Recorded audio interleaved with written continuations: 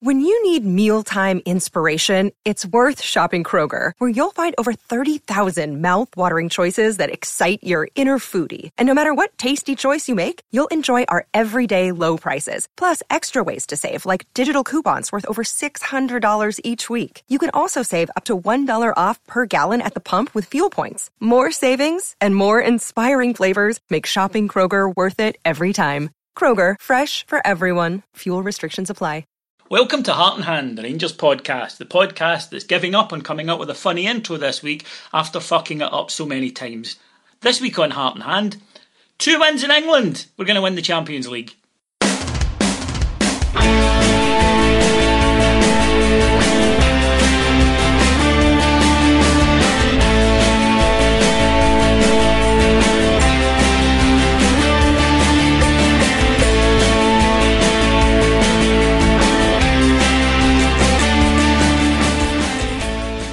So welcome to Heart and Hand, the Rangers podcast. My name is David Edgar, and join me this week by old-fashioned technology is Mr. Scott Vandenacker.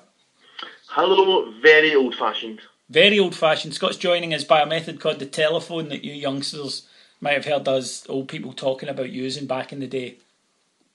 Yes, my iOS is too old to run the new Skype, and we tried a Facebook Messenger service, didn't work. Tried Quicksilver Messenger service, didn't work. Tried yogurt cartons, didn't work. Smoke signals, so he just phoned me. We did encourage the idea of having a pod done by letter, but our estimates that was to do an hour would require 374 letters, and that's a lot of stamps.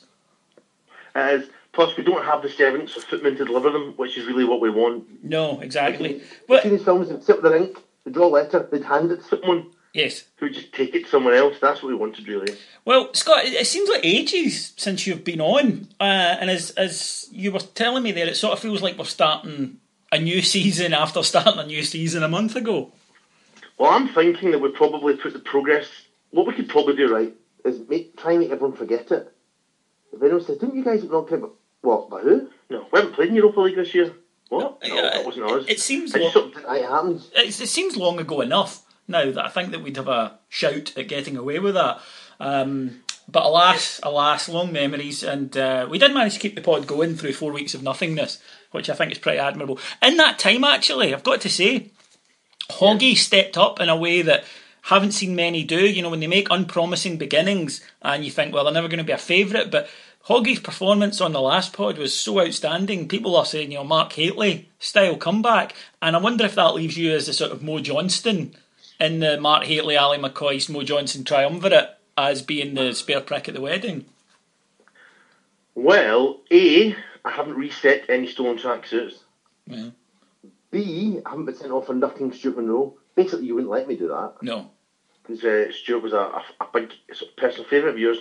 And thirdly, anyway, let's not bother with thirdly, David. No. Let's just move on. Let's just move on. Can I say something here on football nature? David said that we're going to win the Champions League. The other thing, folks, I want you guys out there in Podland to maybe help us here with a bit of social and media interaction. I think winning the Europa League first, then the Champions League, would get in the way of winning the league. David thinks we play a B-side in domestic football and concentrate in Europe. What do you guys think? I think that's going to be the way to go. I mean, we'll see what happens when it happens. Obviously, considering now that in the last week we've drawn with Marseille, beat Watford away, beat Sheffield Wednesday away, it's very difficult now to look at the season with anything other than just utter 100% filled to the brim confidence. Until we lose, and then David and I are going to get laid right into the team, the management, and everyone else can send to the club. Yeah, until Motherwell. We'll come to that game in a minute. Let's start off at the weekend. There was loads to talk about from this weekend. First of all, we'll start with the game. There was a lot of off-the-field stuff happened in England and not just dealing with us. But we'll kick off with the game itself. Now, Rangers took, first of all, 9,500 fans to Sheffield, which is outstanding. And I'd like to relay a tale from Mr. Dingwall, who was telling me about a supporters bus that went down there with 51 people on it. And when it left on Sunday night, it had 30, because 21 had gone AWOL and elected to stay in Sheffield on the piss. I think that's dedication above and beyond the Call of Duty. Admirable, isn't it? I don't know if it is admirable because I'm henpecked. So frankly, I'm disgusted that they got away with it. I'm probably a bit jealous too. Yeah, well, no, just because you're a pussy shouldn't mean that other people should be judged by your limp-dick standards. That's really unfair. Well, I certainly hope they wouldn't be. No, just because you're whoopah and to use a line from the 90s, then that shouldn't reflect badly on others. But Rangers went Sheffield Wednesday, who are a good side and will be certainly, I would say, thinking very much about a promotion challenge, if not then a playoff challenge. And they do play next week, so it's not like their first game's the same time as ours. So yes, you may say that we started our season early. In inverted commas, we started our season early, but it was a decent test in that they do have a game next week. They would hope, I'm sure, to be kind of as close to match fit as possible. And Rangers played really, really well. And 1-2-0 with goals in each half. One from the much lamented Josh Windass, who we'll come to in a wee minute, and the evergreen Kenny Miller. And I think probably the thing that most encouraged people, Scott, was, again, the Alves-Cardoso partnership looks very, very solid. And in front of that, having Dorrans and Jack complementing each other and also sort of filling in a gap that we had the previous season is looking pretty solid. You add that to Herrera up front, who hard-working, big unit, doesn't look as though he's going to be prolific, but gives you a presence. And suddenly Rangers seem to have something that they haven't had for a few seasons, which is a spine. To be honest, that could be taken two ways. And we've got something we haven't had in a while, which is a backbone. Yeah. Which is not quite the same as a spine. I mean backbone temperamentally as well. I think, according to people who were following the Watford game as well, but via tweet or people who know people, these in-the-know people. Again, we weren't bullied. We didn't lose that many 50-50s. And we didn't get pushed back when Watford came at us after half-time. And the same in Sheffield. We didn't do that thing to do where every cross ball, every attack, every time we lose the ball, it's just panic stations. Now, we appear to have be able to mix it with teams, which is fantastic. There are a lot of worries, and of course, David has relegated me, of course, in this pod to the role of Moaning Myrtle, and I will explain later that maybe some of the doubts you may have going into the season, but you cannot argue with the central midfield, the central defence, and even, may I say, Candias, who does look like... David and I were at the game years ago, folks. We're sitting next to each other in our seats, right? Lovely day. I can't remember who we played. But Rickson was doing his usual. Fernando was putting over ball after ball to nobody. Just aimless punts. And the guy was going mental for us and shouted, "That's brilliant crosses. He's brilliant. It's just that they don't go to anyone." Imagine how good those crosses would be if somebody scored from them. Yes. Guys, like, it's not his fault. He's putting them in the right places. And that's what it is with Candias. At the moment, he's getting his head down. He's working really hard. Some of his crosses are great, but they're nowhere near any of our players in blue. So we have to wait to see if they can get the communication going, because he does look like a really good addition out wide. Now, again, so David can berate me and abuse me, and this is my role, has been for many a year, I'm not convinced at fullback. No, I don't think I would argue with you there.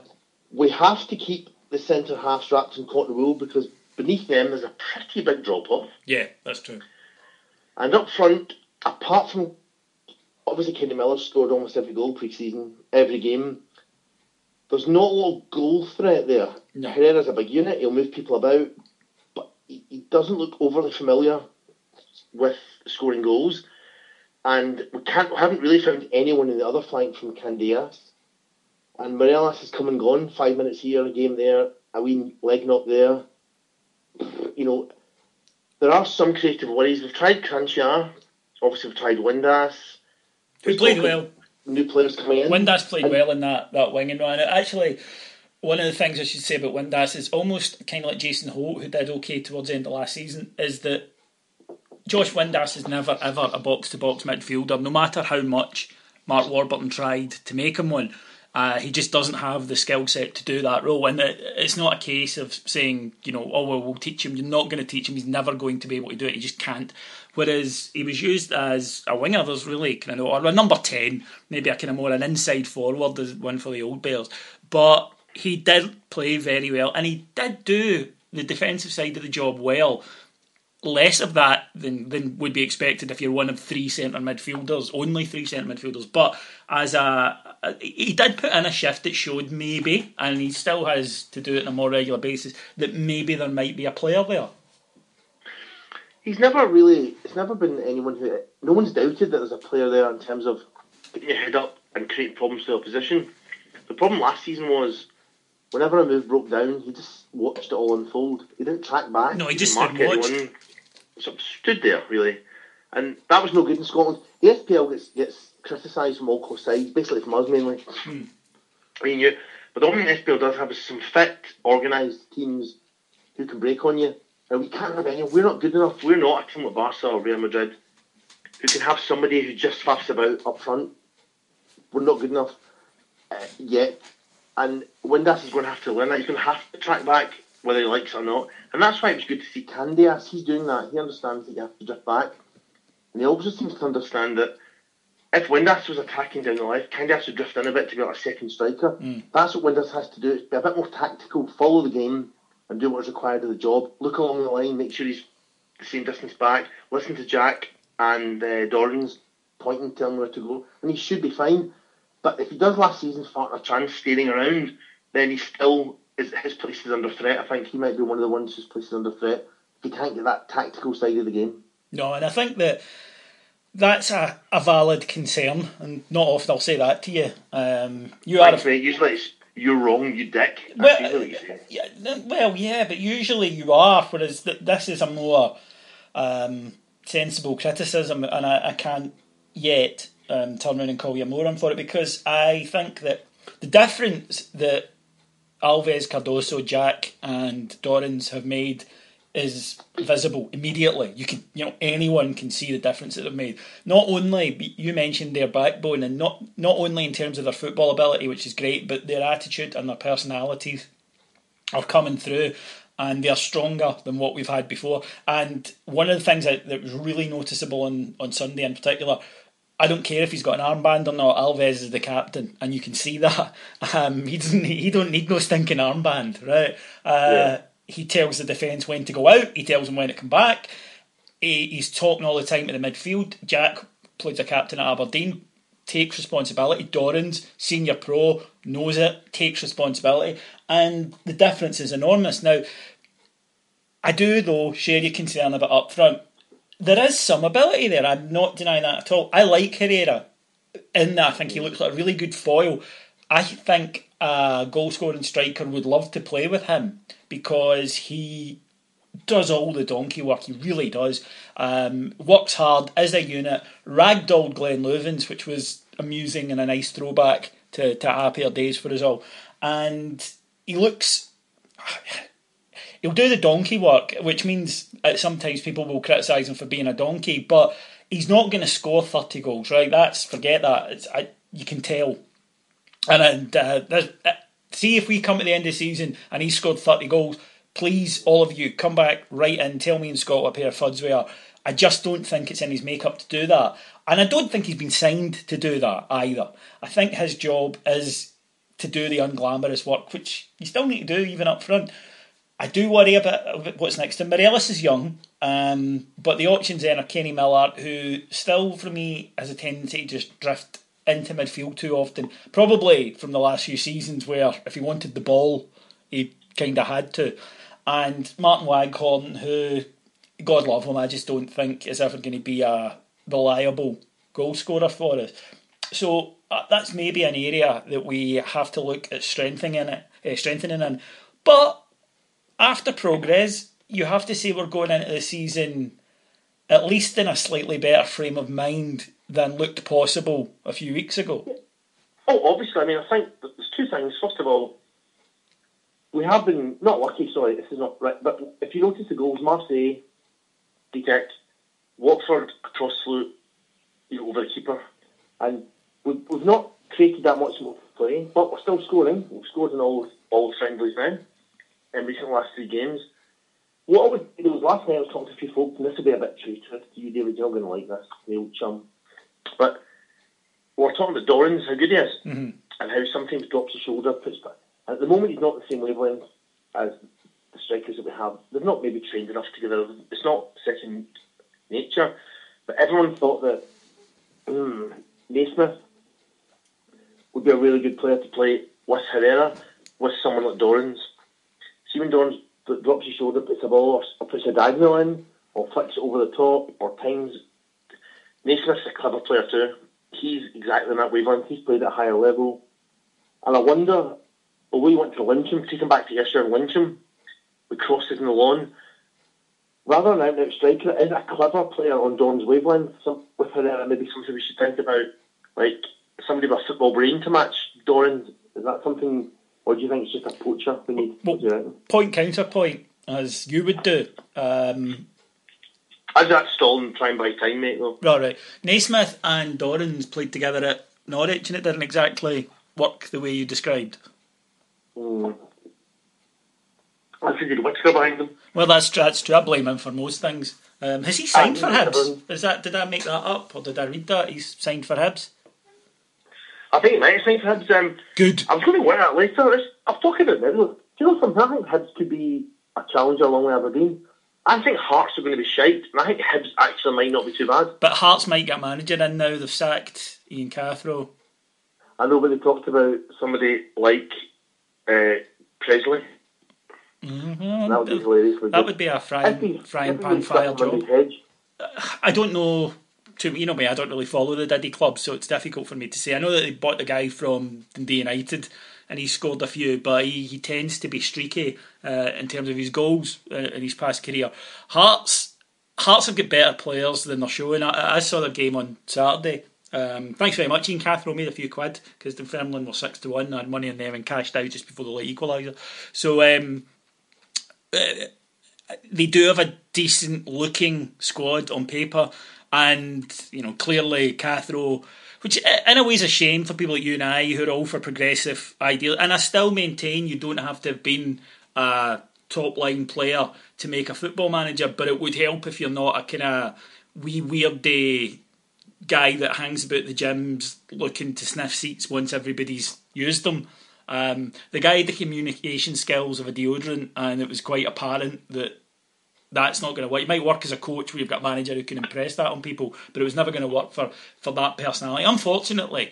But you're right, I think Hearts are going to do the very traditionally Scottish thing of going from someone like that, someone different, to someone exactly like the identikit pure Scottish manager. I think they'll be alright. I think they'll be...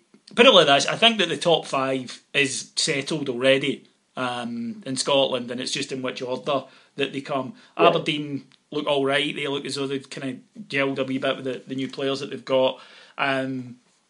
Ourselves are starting to show a bit of form. I think Hearts will improve. Although, one thing about Hearts is they've got 4 away games and then Aberdeen at home in the first 5 matches, so that might... And they may be Jamie Walker-less. We were talking about needing to bring in some quality up front. How would you feel about Jamie Walker coming in? I just think he's a bit like... He reminds me of Pena in that at the moment...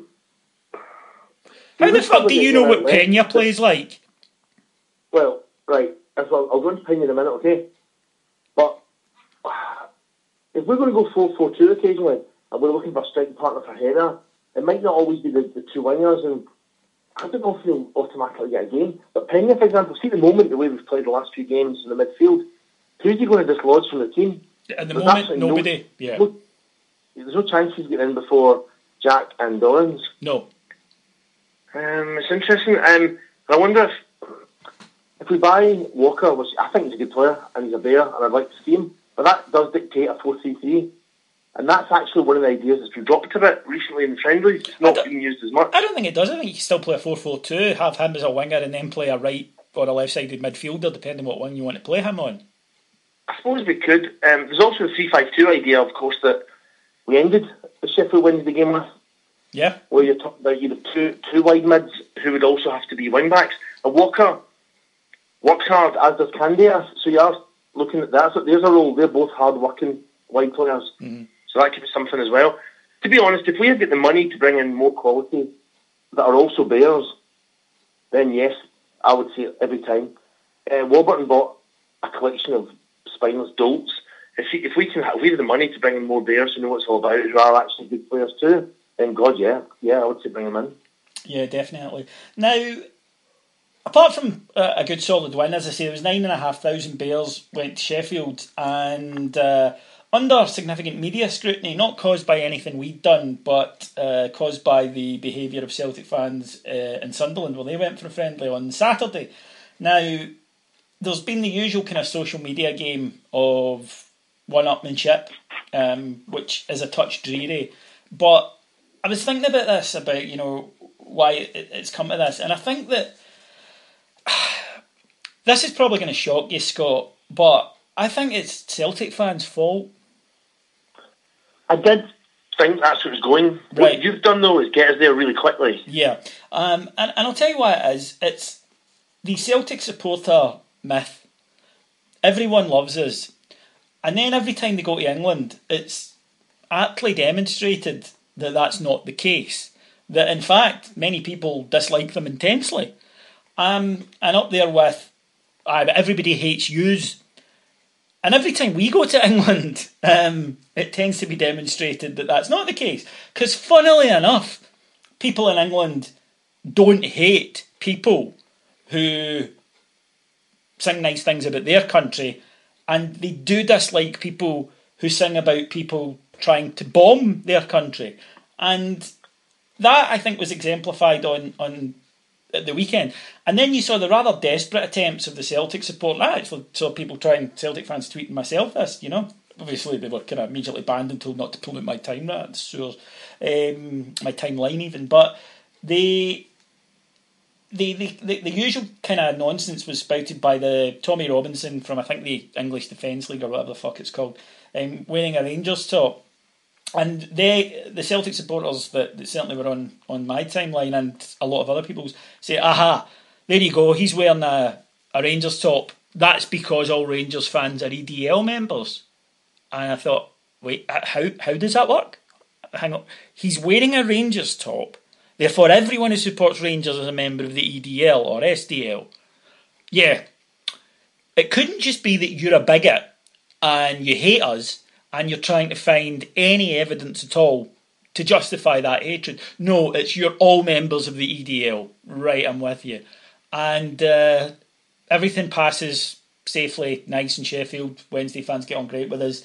So they find a story about, I believe, some homeless guy or whatever, charity collector that a couple of arseholes in our support gave hassle to, which other fans made up for by immediately creating a donation page and raising about $5,000 for the guy's charity. But you could sense the desperation to find something that we'd done to take the heat off the Celtic support. And I was thinking it's not really their fault. It's the media up here sell them a dummy, which is that they tell them, you're really beloved, we love you, you're great, they're evil bastards, you're right about them. And the reality outside of Scotland, and probably outside of west of Scotland, if we're being totally honest here, that's not the case at all. And whenever Celtic fans go somewhere, and it happens in Europe as well, and the myth is exposed for what it is, just a wank fantasy of Celtic supporters in the media, they can't handle it and they react like children. And that's what we saw at the weekend. And you saw it again though with the media, where they tried to downplay the incidents with the Celtic supporters. They tried to find anything to cause the blame, anything to excuse it. Whereas with Rangers, they were looking for any negative story whatsoever, no matter how small, that they could spin as a sort of balance, because it doesn't fit the agenda up here that we weren't the travelling Visigoths out on, destructive marches, and that they weren't jolly cracksters all out for a good time, that everybody goes fiddly dee, plays a penny whistle, brings out a goat, Paddy McGinty dances, all that kind of shite. And it was very interesting this weekend to see that. I think what's interesting in two levels is, firstly, how social media has changed things. Like, Tommy Robinson attacked the Celtic fans on their way to the game. Then 5 seconds later, through social media, you realise that Tommy Robinson's signing books 3 miles from the stadium in the other direction. And that these Celtic fans have gone out of their way to attack the shop he was in. You can't get away with it now, because the media would love to get away with it. But people, maps, Google Maps, people can now say, here are the Celtic fans attacking the shop, here's what the shop is in relation to the stadium, and it basically unravelled on social media, while the actual old-style media struggled to firefight. And that's what I thought was interesting. The lies were exposed as the media were still trying to make them up, and it's going to give them a lot less room to manoeuvre, especially after 14 UEFA fines and bans in the last few years. And secondly, the pathetic stuff about a charity collector. The guy was dressed from top to toe in green because he was collecting for Macmillan Cancer. Someone nicked his hat and called him something deep. You're right.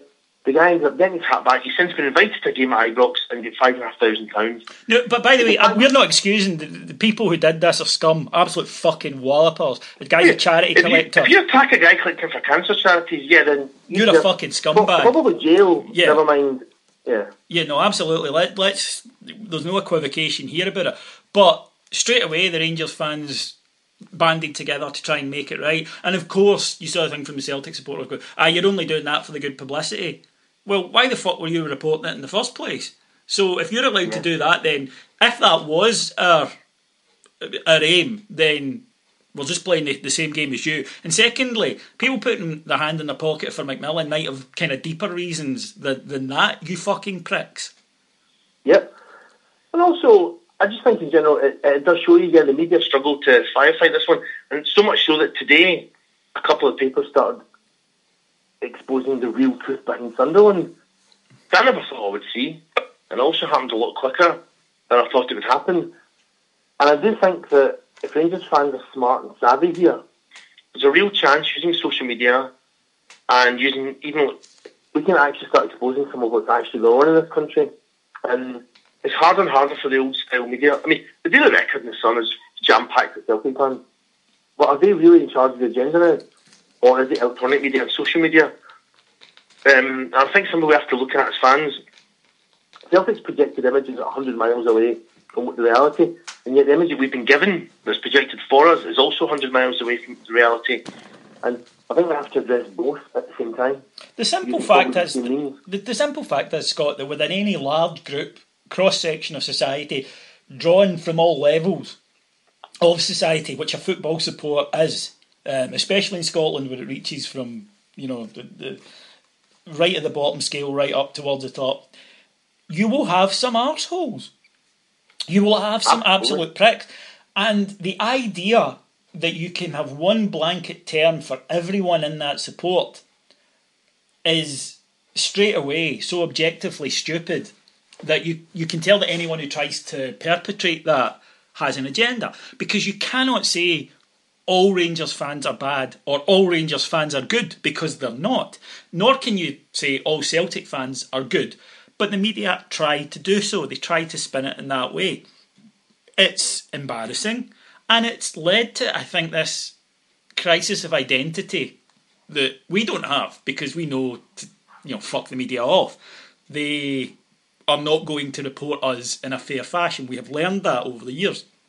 However, the Celtic support, when they go to places where their behaviour is not even excused, but not tolerated, they react like kids, because it's sort of like a kid who's never been told no, being told no, and after the disbelief comes a tantrum.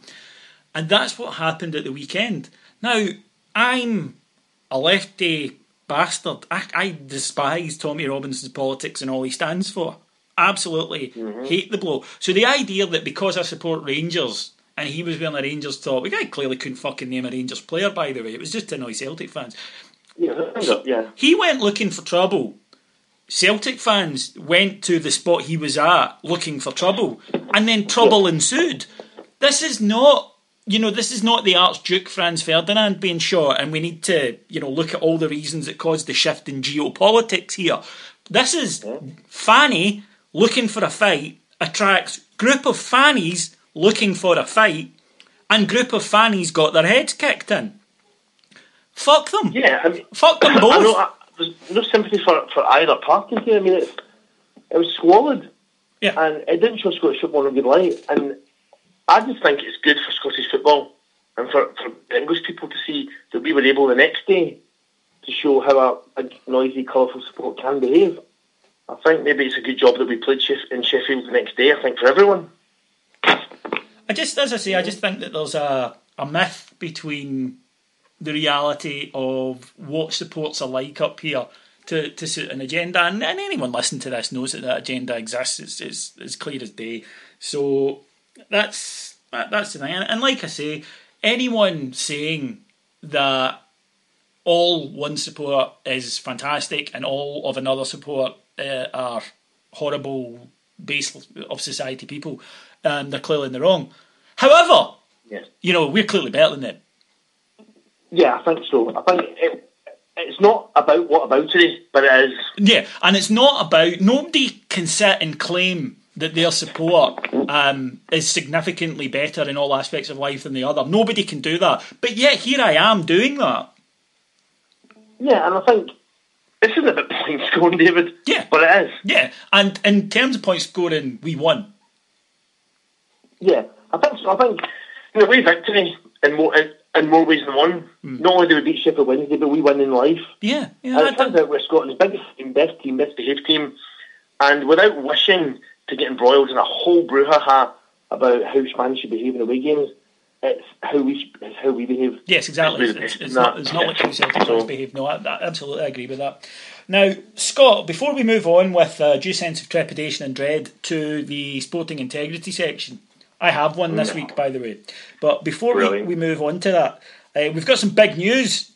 Starting this week, yes, we do. Starting for you as well, as it turns out.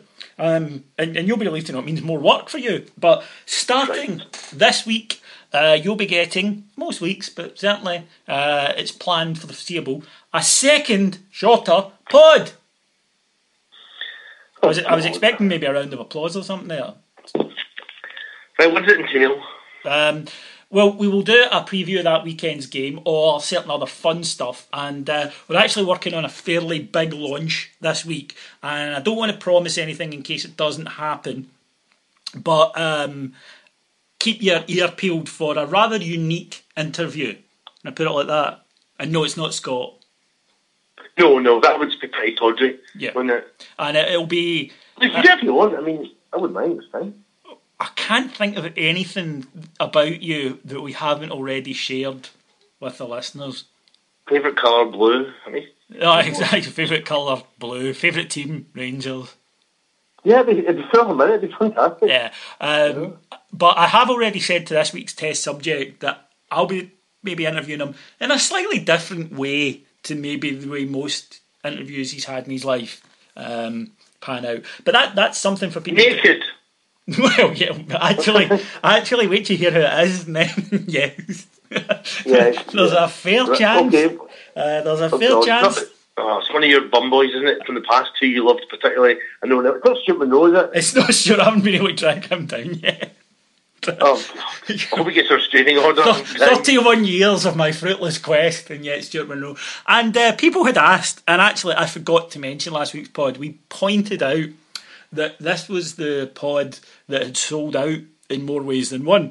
And then I didn't actually qualify the line, and that's entirely my fault. Get carried away because, as I say, Ian Ogg's performance was so good after what I was expecting that I get swept up in it.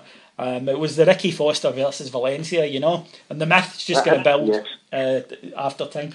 But what I meant by that is we have sold out our second live show on the 25th of August, and we're very much looking forward to that at the Loudon Tavern. But we also sold out in another way, specifically for the Marseille game. When you opened up your programme at half-time and started flicking, you would have found a 3-page feature about me.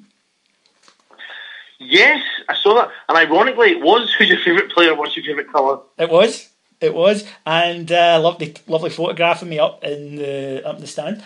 And a few people said, "Oh, David, you sold out." And I sort of wondered about how to respond to that.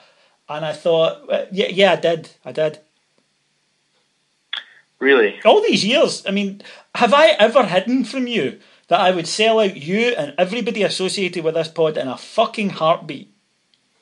Well, no. I'm surprised that you considered how to respond to people who'd asked you. I'm surprised you didn't tell them to fuck off straight away, is what I meant. The thing about it was that they sprung on me to name my favourite ever Rangers team, and as people pointed out, I forgot Gaza, who may well be my favourite ever Rangers player, but it's very, see if somebody gives you literally, you've got to answer kind of within 30 seconds, name your favourite, try it, right? Go to a mate and say 30 seconds, your favourite ever 1 to 11 in Rangers players, go, right? Not easy at all. You blank, you really do. You're sort of Nicky Walker, Ali Dawson, it becomes quite difficult because of the things that jumped. I mean, fucking Neil Woods jumped into my head at one point. So, apologies to Gaza. You would actually make my favourite ever Rangers team. Although I do think that the Barry Ferguson, Graham Souness partnership, and remember it's Ferguson of 2002, 2003, and Souness, I don't think there's a lot getting through that midfield. That's all I'm saying. Was that 4-2-3-1? No, of course it fucking wasn't. What do you think it was? It was 4-4-2, It was a 4-4-2. Yeah. Yes. There was big guys at the back, wasn't there? Yep. There was. There was Goff, large up front. I know exactly how it should be. We're Rangers. Yes, Goff and Amo were the centre back, and up front was McCoy and Haitley. A big cunt and a wee cunt that can finish. The way football should be played. The way Rangers have been fucking playing for 140 odd years. That is exactly the way I'd line us up. And that's why I'm glad that Pedro's gone 4-4-2 and ban beards, Pedro, and green boots and all that shit. He has already. I fucking love Pedro. We're going to win the treble. Yes, ban green boots was great. And if nothing else, he's got full backing of Heart and Hand podcast. Yep, exactly. All these years, if they just listened to us. Yep. Why do they deviate away from the plan? I don't know. Play 4-4-2, get big guys in and win games a lot. 4-4-2, two big centre halves, preferably animals, right? Yeah. A big bastard up front and a wee guy that can finish, and wingers who can cross. It's not rocket science, is it? This is where Ian Cathro and his ilk fail. Yeah. They overthink it. What if the fullbacks? Right? Yeah, exactly. What if the fullbacks are 18 inches further forward? It'll mean fuck all if you've got a big guy with elbows and shit. Yeah. And if those fullbacks are stupid, own Gary Stevens, the opposition won't have a chance anyway. No, Gary Stevens, top shagger. Top shagger, and I hope he was in your team. He was. I promise he was. Thank God for that. You honestly think I wouldn't have put Gary Stevens? You would never have spoken to me again.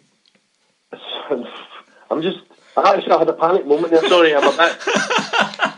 No, I was thinking, I like David, I've been pal for years, but if he's not got Gary Stevens, that's it. Gary Stevens is in, although at left back I picked John Brown, and a few younger, they must have been younger, Rangers supporters said, what about Arthur Newman? And I will say this, and here's your controversial statement, Arthur Newman wasn't as good for Rangers as John Brown was.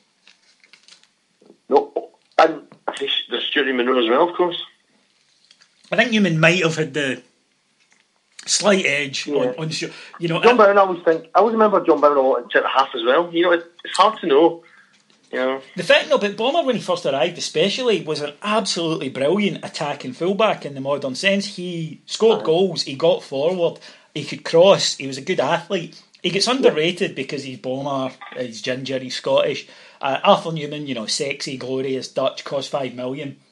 But trust me, and a back four of Bomber, Amo, Goff and Gary Stevens is going to murder people and then shag their lives, and that should be the Rangers slogan. Instead of "I ready," it should be "Kill them, feast on the lamentations, and then hump their women." And then Gary Stevens to film it. Yes, and record it. And then put it together. So Sinclair and the co are going home after a terrible day getting beat, and then they've got a wee video cassette saying "Gary and your wife." Yeah, well, Gary. And they put it in the VHS player. Switch it on. Sinclair's sad enough after we won 7-0, and he watched his wife getting pumped by Gary. You'd probably enjoy that though. Yeah. No, you're not going there. I'm not going anywhere. No. No, you're not going anywhere, Gary. Be until about 10:30. I'll leave the spare key in the port. All right, enough of our waffle. Yes, folks, I've delayed it as long as I can, but I'm afraid we're going to have to go to it. Yes, it's the sporting integrity section.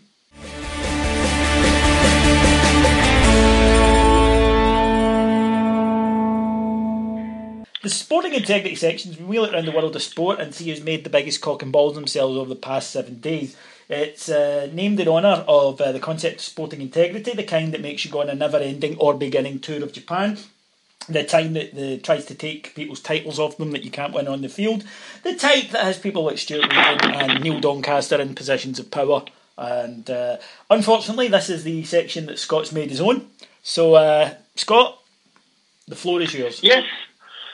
I'll give you a few, because obviously the season hasn't really started yet, and I want to ease in very slowly. Like Gary Stevens, in fact. Yes. Just somebody who's videotaping at the time. I'm going to ease in slowly.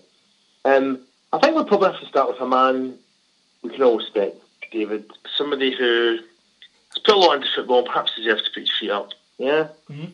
Sam Allardyce. Big Sam!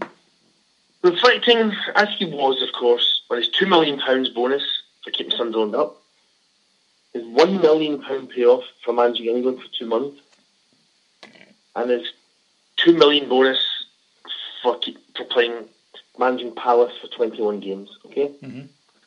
He then decided to retire from football. Now, we don't know if it's forever, David. We don't know that. He could come back. We suspect it isn't. Sorry? We suspect it isn't. We suspect it isn't, no. But what Sam did say after earning about £5 million in a couple of weeks was, do you know, there comes a time when a man has to take stock. Yeah, there is, Sam, isn't there? Well, to be fair, if I'd earned that much in the last 12 months, I think I'd be sitting here talking to you for all these fucking idiots. No, I wouldn't either. You'd be an empty phone. Yeah, true.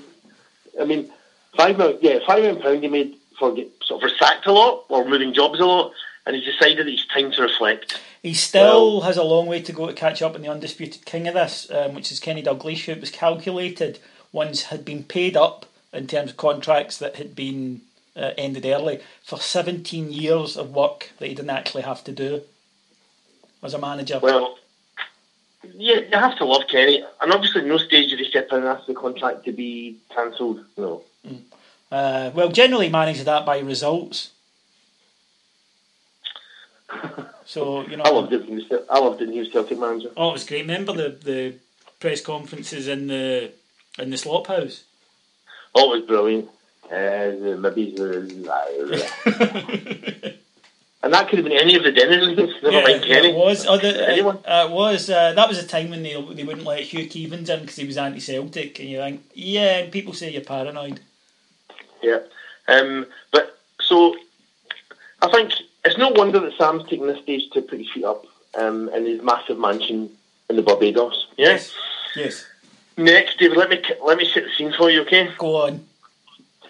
This should be done. If it wasn't for the fact that we're in a wind tunnel, probably with phones, this should be done in a partridge voice, right? Yeah. This comes to you from Pear Tree Productions, okay? And I do apologise, incidentally, people, for the sound quality, but it was this or nothing. Yeah. A TV presenter is shooting an antelope with a bow and arrow. A voiceover. Good hit. Some liver, and I think he caught a lung as well. This clip from My Outdoor, a new channel, show Dark Continent Quest. Right, so it's My Outdoor TV, Dark Continent Quest. It will disgust fans. It will disgust UK fans who perhaps prefer David Attenborough. So it's a hunting show? It is a hunting show. And do you know what they call people who sign up for it? Cunts? Slay per view. Yes, slay per view, right? And do you know who runs it? Do you know who's in charge of this? I do, but tell Stan Kroenke. Stan Kroenke, that's right. American mustachioed Arsenal owner. Yes, that's one way of looking at it. Something. The guy who basically, Stan is mainly the guy who's behind Arsenal's current policy, isn't it? Mm-hmm. We're racking up loads of cash, not spending any of it. I'm not neither winning nor really losing. Yes. But just kind of hanging around, having £200 million in the bank. Yeah, just existing. So what else have we got on this channel? What? This wild game where Libertine, I don't know her name, Libertine Austin hosts it. The women compete crossbow hunts, and there's tracks across Africa, which is about professional hunters blacking elephant lions and buffaloes and taking their tusks and horns. So this is where Arsenal fans are. This is one of their main shareholders and owner. I despise people who hunt for sport, as you know. I mean, I think we should be allowed to hunt them if they're so fucking keen on it. They can run about and I'll come after them with a gun. That's what I was thinking. It'll be interesting to watch this space if Arsenal fans take this up. It's absolutely disgusting. And if any Rangers boardman tried that, I mean, Absolutely, because No, I don't think we've had a problem with board members, hunting things in the wild. I mean, bus safety. I think if you were a bus, then in certain areas of the country, you might find yourself cornered. Yes, eventually slain. Yes, but we won't go into that for legal reasons. No, we won't. Taylor Arsenal, and I like this. Sevilla star Wissam Ben Yedder had a nice little spat on Twitter with an Arsenal fan. Okay. He basically tweeted, "Give us the trophy," with a smile, because of course Seville won both their games, including beating Arsenal, and then didn't win the Emirates Yes, Cup. because at the Emirates Cup you get a point for every goal scored, which meant that Arsenal, who won one game and lost one game, won the trophy, whereas Sevilla, who won both games, didn't. Yes. So but jokingly said, "Give us a cup," and an Arsenal fan came out, he singled him out, the vicious. So Ben Yedder instantly hit back, saying, "Oh, don't be mad, bro. Calm down. You can get your down to the Champions League." Well played, well played. I thought so. He didn't get angry, he didn't block the guy. I thought that was great. Good sense of humour. And the Arsenal fans all went very quiet after that. Yeah, they disengaged. There's not really much you can say to that. Well, Scott, we'll give the people a rest, unfortunately, from your bus stop sounds at the moment, because I think that otherwise their ears will be starting to hurt, and I want to share my one with you. So I'm going to name a guy who got mentioned last week, and I wasn't going to bring him up, probably wouldn't have brought him up for the rest of the season, but it's our old friend Tom English.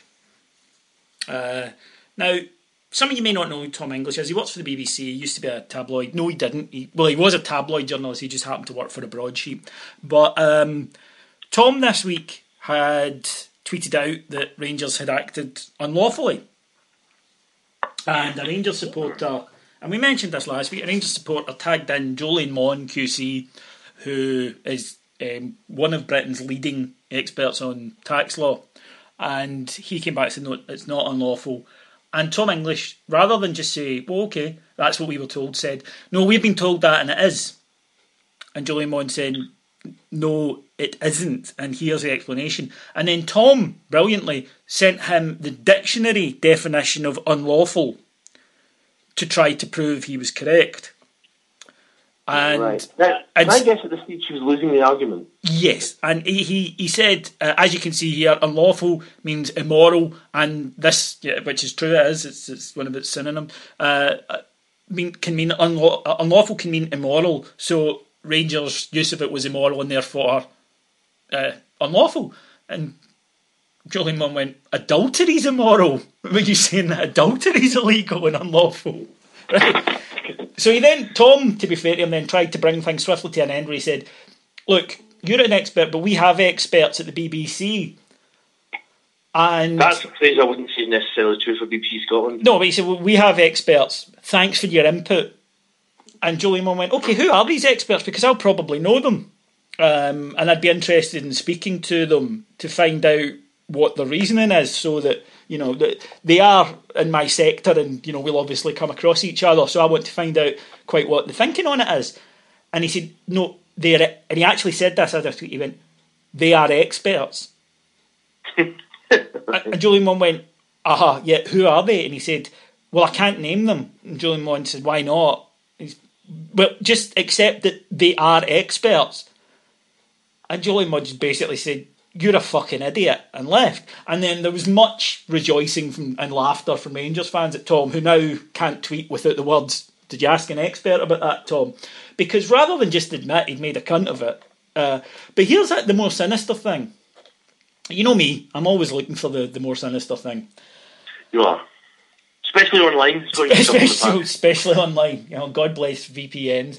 But, okay, if these experts exist, which they don't, but if they did, right? Tom, they don't. No, of course they don't. As someone pointed out, the only tax expert BBC Scotland have had on in the last 6 years is, I would imagine, the man himself. It was Jolene Mon QC, yes. So I think he was also wondering why they would come to him if they have their own experts, but there you go. But so he did, right? And he phones and he says, hello, BBC tax expert. And the guy says, hello, or the woman, hello. And he said, could you tell me? And the guy gave his opinion, and Tom reported it, right? Tom's then been given, however, conflicting advice from another tax expert. Okay? Mm-hmm. At best, that's what's happened. So, what you would do if it was me, what you would do if it was me, I'd go, one expert has said this, and one expert has said that. Therefore, the results are inconclusive. You can even still choose to put a negative spin on it, which is to say, some experts believe it's unlawful. You can do that, right? You can put a spin on it, and while I think that that's clearly an agenda, you can do that. But Tom didn't do that. Tom said, no, it is unlawful. I've spoken to experts.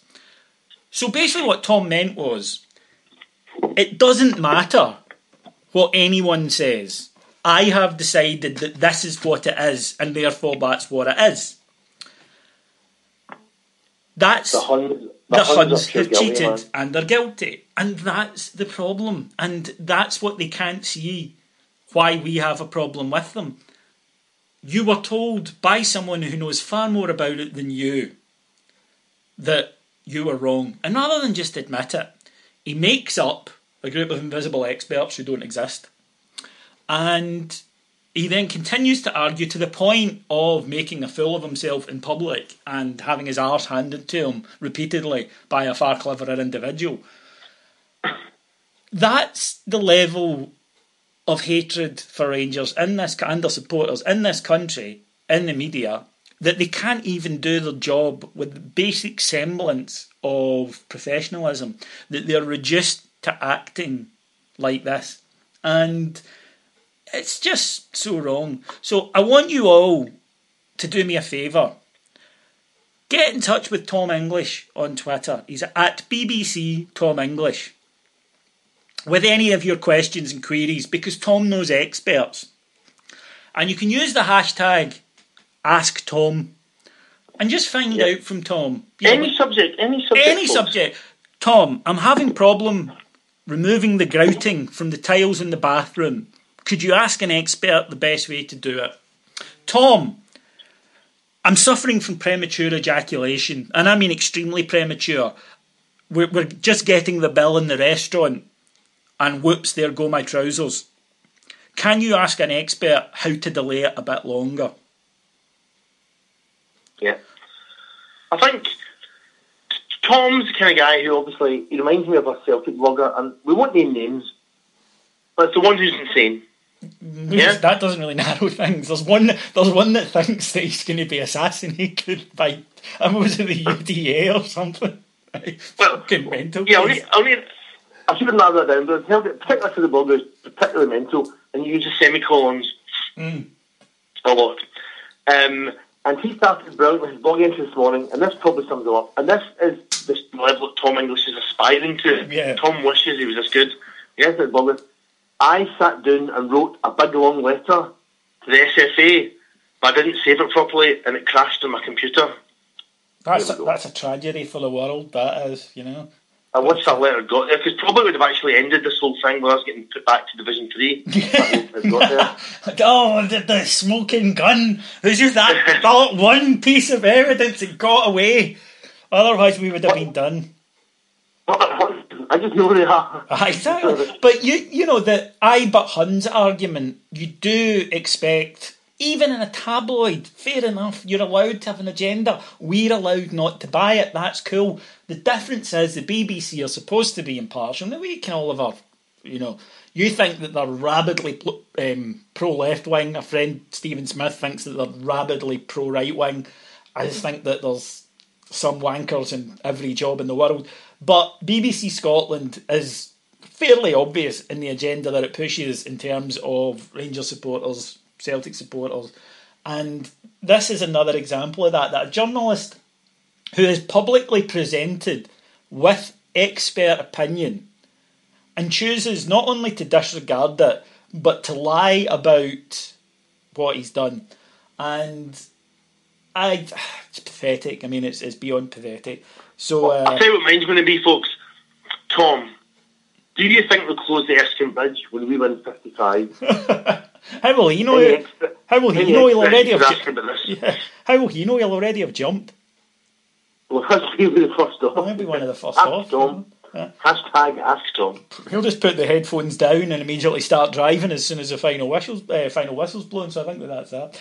Okay then, folks. Well, the winner then, Scott, is the Arsenal fan who tweeted that to the Sevilla defender. Yeah, it was Sevilla star then Wissam Ben Yedder wins this week's Sporting Integrity bracket, of which there is none. Of which there's no prize, but you know he's a Champions League footballer, and you and I are two dicks with a podcast that sounds horrible this week. So what do we know? Yes, we are not. We wish we were Wissam Ben Yedder. Yes, exactly. Okay, then, folks. All that remains for me to do is to thank our executive producer in London, Mr. Mike Lee and Mr. Paul Miles. Thank all of you for listening in. It's very, very much appreciated. To remind you, you don't need to do anything if you've subscribed. It will just appear automatically in your feed as the usual one does earlier in the week, but please keep an eye out either Thursday night or Friday morning and you will receive a wee bonus pod and you will start to receive these regularly. I'm not promising one every week, but regularly throughout the season, and hopefully it'll be something to look forward to. As I say, how many times can you hear a man masturbating while talking to a former footballer? Doesn't happen that often, I'll tell you. So that's something for everyone to look forward to. All it remains for me to do is to say you can get in touch with us on Twitter. I'm at IBroxRocks. Scott is Scott Heart-Hand. You can also follow us on Facebook. Go to basically the Rangers Heart and Hand, the Rangers podcast. Just search for us. We pop up and come and chat to us. Scott, thank you very much, my friend, and thanks for making it work after Apple tried to fuck us up. I'm telling you, I'm going to fix Skype. This is what my ambition this week is, to fix bloody Skype. That's Scott's homework.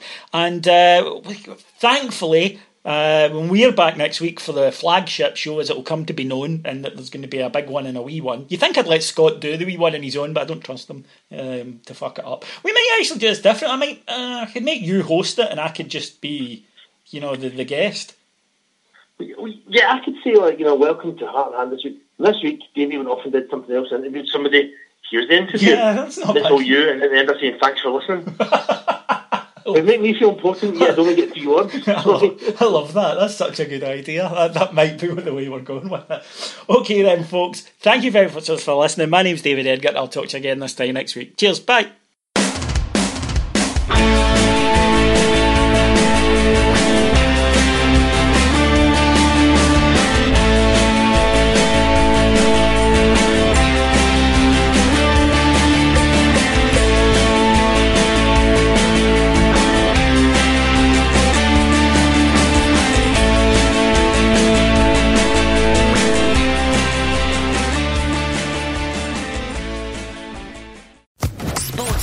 Podcast Network.